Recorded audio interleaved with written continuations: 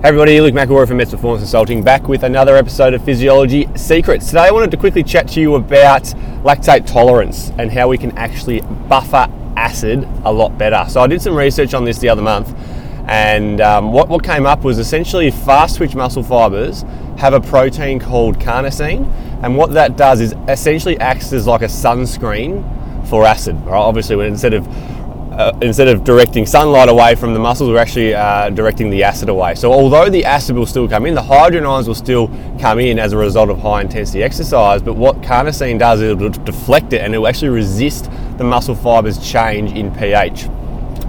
So that's essentially why most people hit their lactate threshold at about 4 millimoles of lactate, but some are at 6, 7, even 8 millimoles. I've seen 8.8 millimoles is the highest I've seen from their lactate threshold. So the way we do that is actually through anaerobic style training. You do aerobic training to delay when that lip occurs. So if you hit your lip or your lactate inflection point, or your lactate threshold, whatever you want to call it, at 4 millimoles, to extend that, you need to do aerobic training. So if you can use more oxygen, you're not going to rely on the anaerobic system until a higher intensity. But once you hit it, you can actually increase that threshold from 4 millimoles to 6, 7, or 8 by doing anaerobic style training. Now, the reason I say it's anaerobic training is because we need to stimulate the growth and the adaptation of fast twitch muscle fibers. Fast twitch muscle fibers only get stimulated under high intensity exercise, under high threshold. We go from slow to fast. All right, we'll always use slow twitch fibers first if we can, but if the effort is maximal and if it's a high enough intensity, we will start to use those fast twitch fibers as well. So an example of a session we might do, anything in the gym is pretty easy. If you do a maximal contraction in the gym, or you can do sort of shorter intermediate interval training. So things like 100-meter sprint, let's say that takes you about 14 seconds, you'd have at least 3 times the rest. All right, so let's say 15 seconds on, 45 seconds walk around. All right, one I've just given to one of my athletes is 200 meters, so 10 by 200 meters with 90 seconds rest. So I'm anticipating it'll take about 30 seconds for the 200 meters.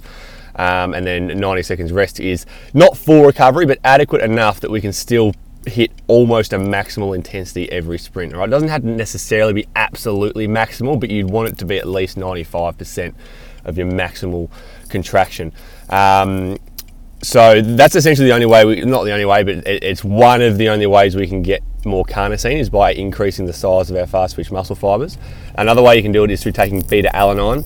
I can't remember the exact dosage, but basically beta-alanine is going to release high levels of carnosine, and that will then act as a muscle buffer as well. But the point I want to make with this podcast here, it's just a short one today, is that even if you're an endurance athlete, if you are working on the limit, if you're working on your threshold, a 5K time trial, a sprint distance triathlon, anything where you are on the limit, it is going to be advantageous to be able to tolerate lactic acid better. Okay, so what I would recommend is if you are competing in something that is on the limit, so maybe not your ultra distance marathon stuff, maybe probably not even your Ironman stuff, because you should be at a sub-max workload for that period. But anything where you are close to the limit for periods of time, it would be advantageous to do some anaerobic style training closer to the event. All right, so we want to stimulate those fast twitch fibers. I do it twice a week.